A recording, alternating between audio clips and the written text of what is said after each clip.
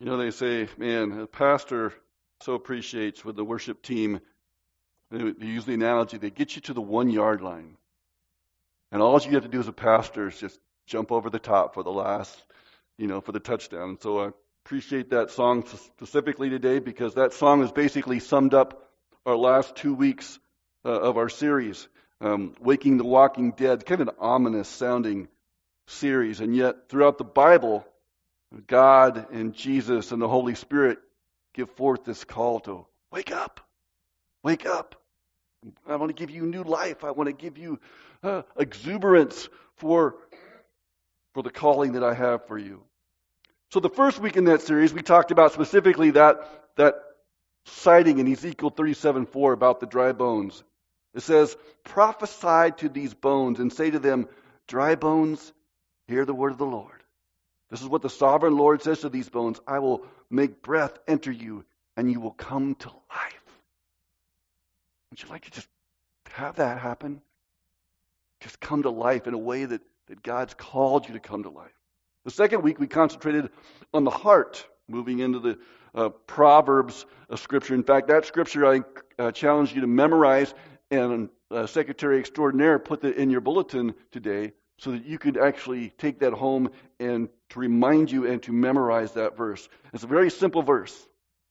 Above all else, guard your heart, for everything else flows from it. So today is our third week of this Waking the Walking Dead series. And I want to ask you a question this morning. Does it feel like sometimes there are two of you? Is there a battle sometimes feel like inside of you? The Dr. Jekyll and Mr. Hyde type of thing? Now, I tend to mention Star Wars a little bit too much in my sermons, for those of you who are not Star Wars fans, but Star Trek is also a great science fiction genre. Right, Laura? That's right. And there's a character in Star Trek named Spock. Have you ever heard of Spock? Now, Spock is half human, and he's half Vulcan. And what does that mean?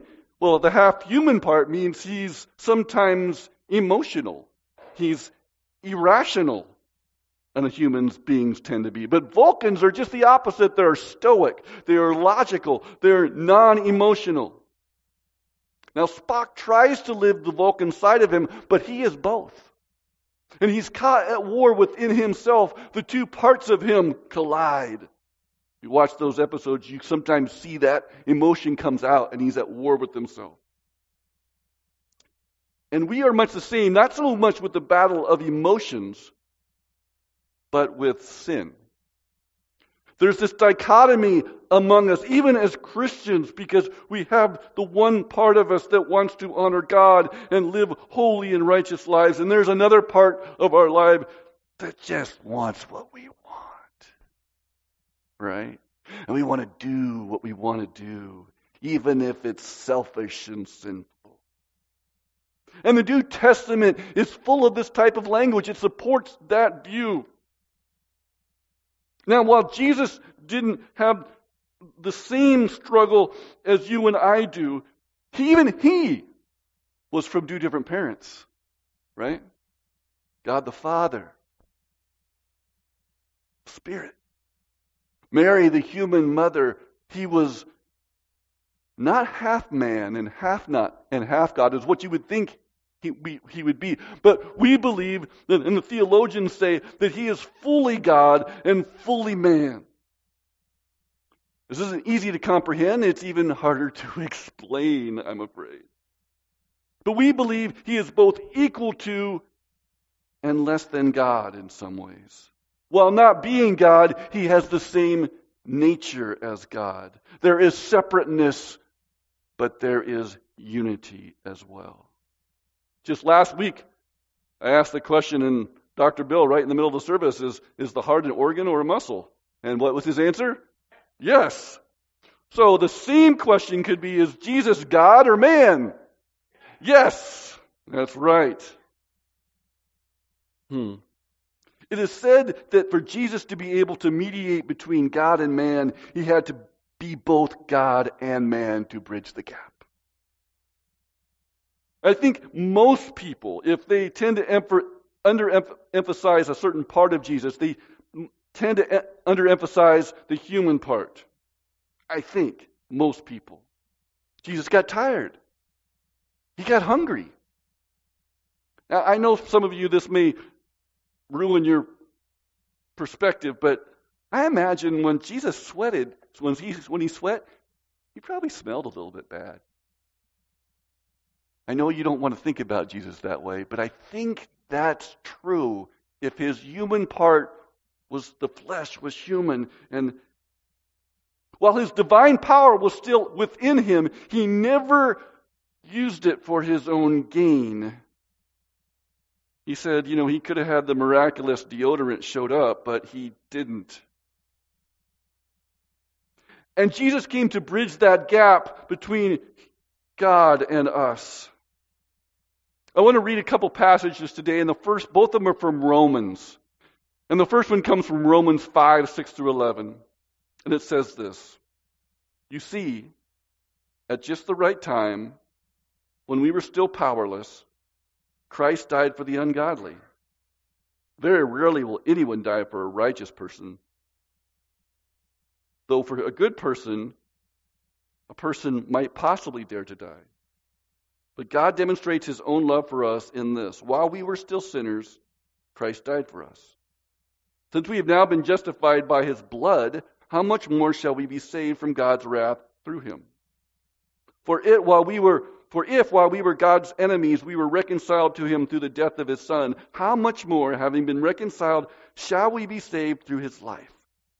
Not only is this so, but we can also boast in God through our Lord Jesus Christ.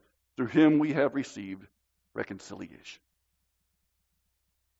So the Bible tries to list for us a number of different ways that we can understand what is happening with Jesus, what he did on the cross. It talks about him being the second Adam, in a sense, retelling the story of human history with the right ending, with the right life.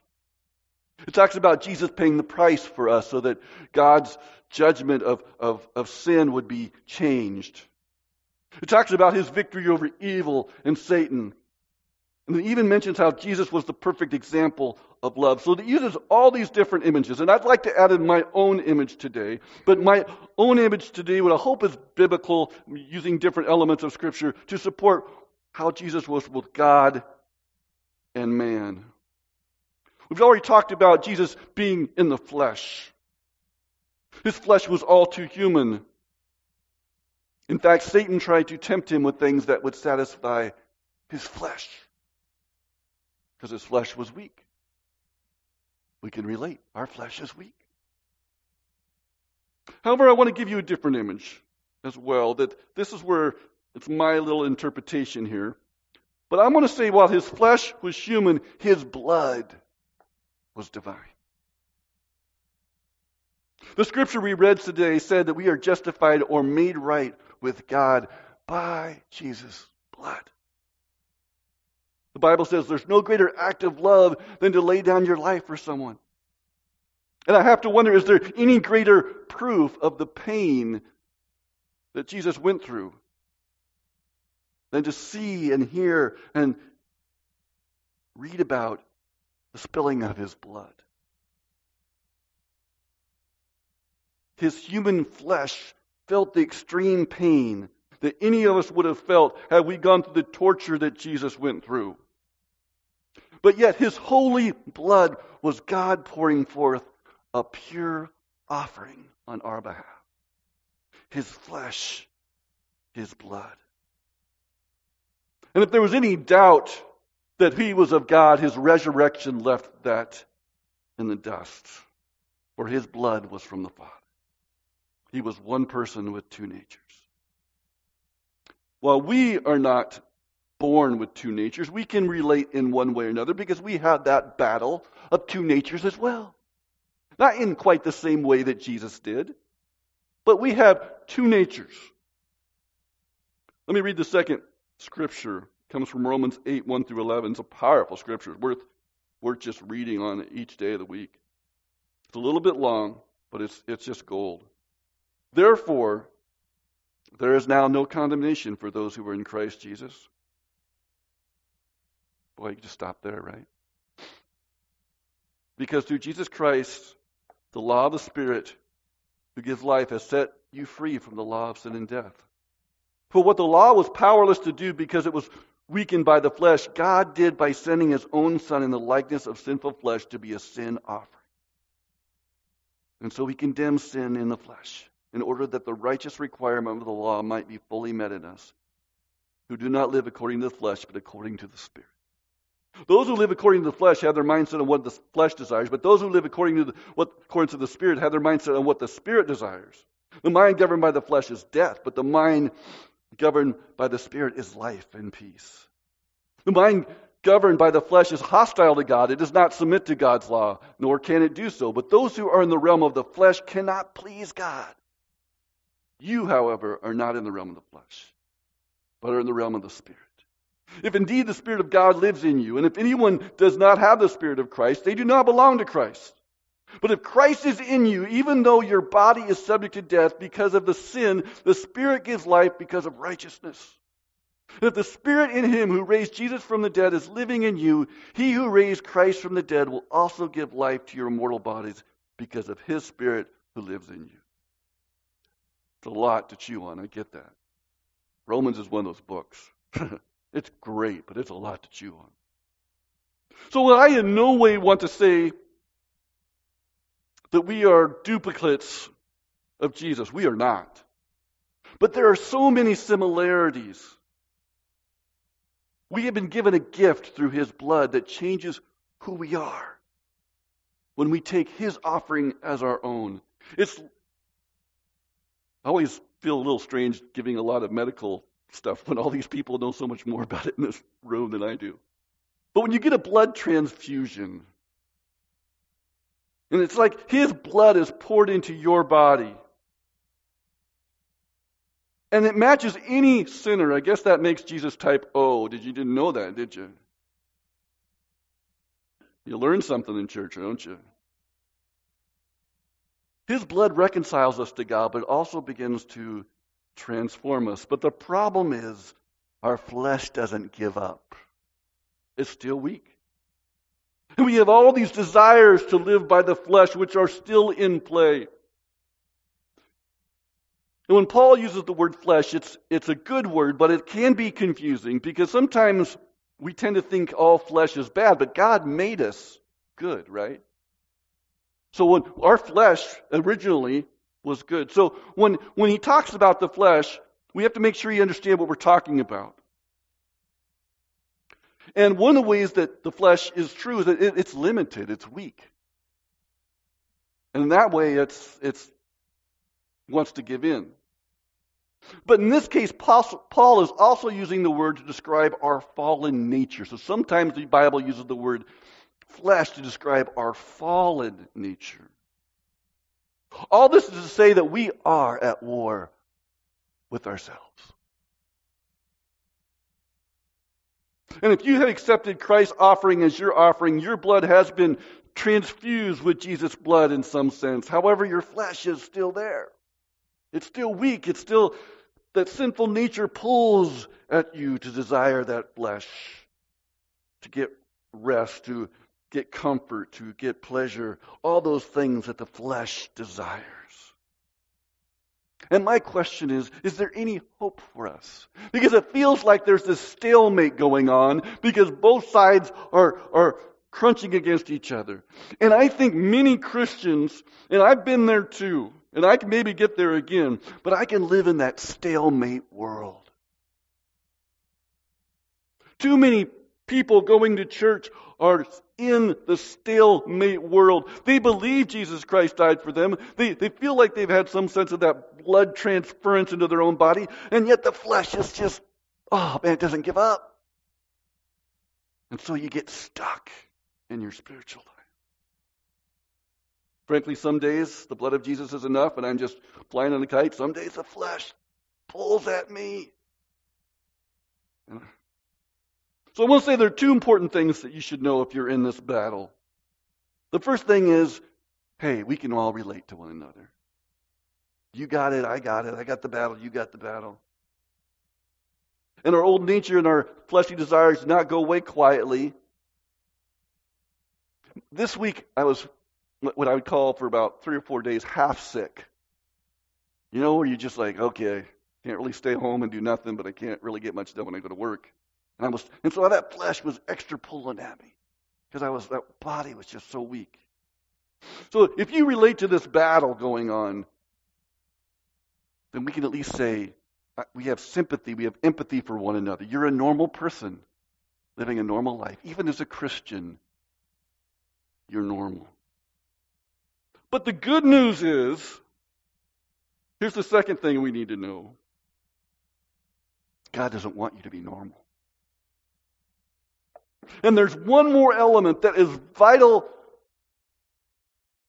to overcome the flesh that's going to help that blood in us. And what helps our blood is oxygen. See, blood and oxygen work together to make our body work properly. And blood transports those oxygen into the cells of our body where it is needed for metabolism, for energy. So what is the oxygen in our spiritual life? What works with the blood of Jesus to help us move out of a stalemate life? Let me look back at the last part of the scripture. We just read it. I'm just going to read the last couple verses. But if Christ is in you, then even though your body is subject to death because of the sin, the Spirit gives life because of righteousness. And if the Spirit of Him who raised Jesus from the dead is living in you, He who raised Christ from the dead will also give you life to your mortal bodies because of His Spirit who lives in you. The oxygen in our lives that we desperately need is the Spirit of God. I think it's fitting in this picture, in this analogy, in this image, because the breath of oxygen, it's God infused us with His breath to give us life. In the Bible, the Spirit is associated with energy and power in many cases. And while the Spirit dwells in the soul of every believer, the Spirit must be encouraged. It must be welcomed. It must be relied upon in a way that a lot of people don't know how to do, to be honest with you. And I'm not totally sure I get it all either. But the more I learn, the more I'm discovering we can't ignore the Spirit. We talk so much about God, we talk so much about Jesus, but we tend to lead the Holy Spirit to the other church down the road. But we dare not.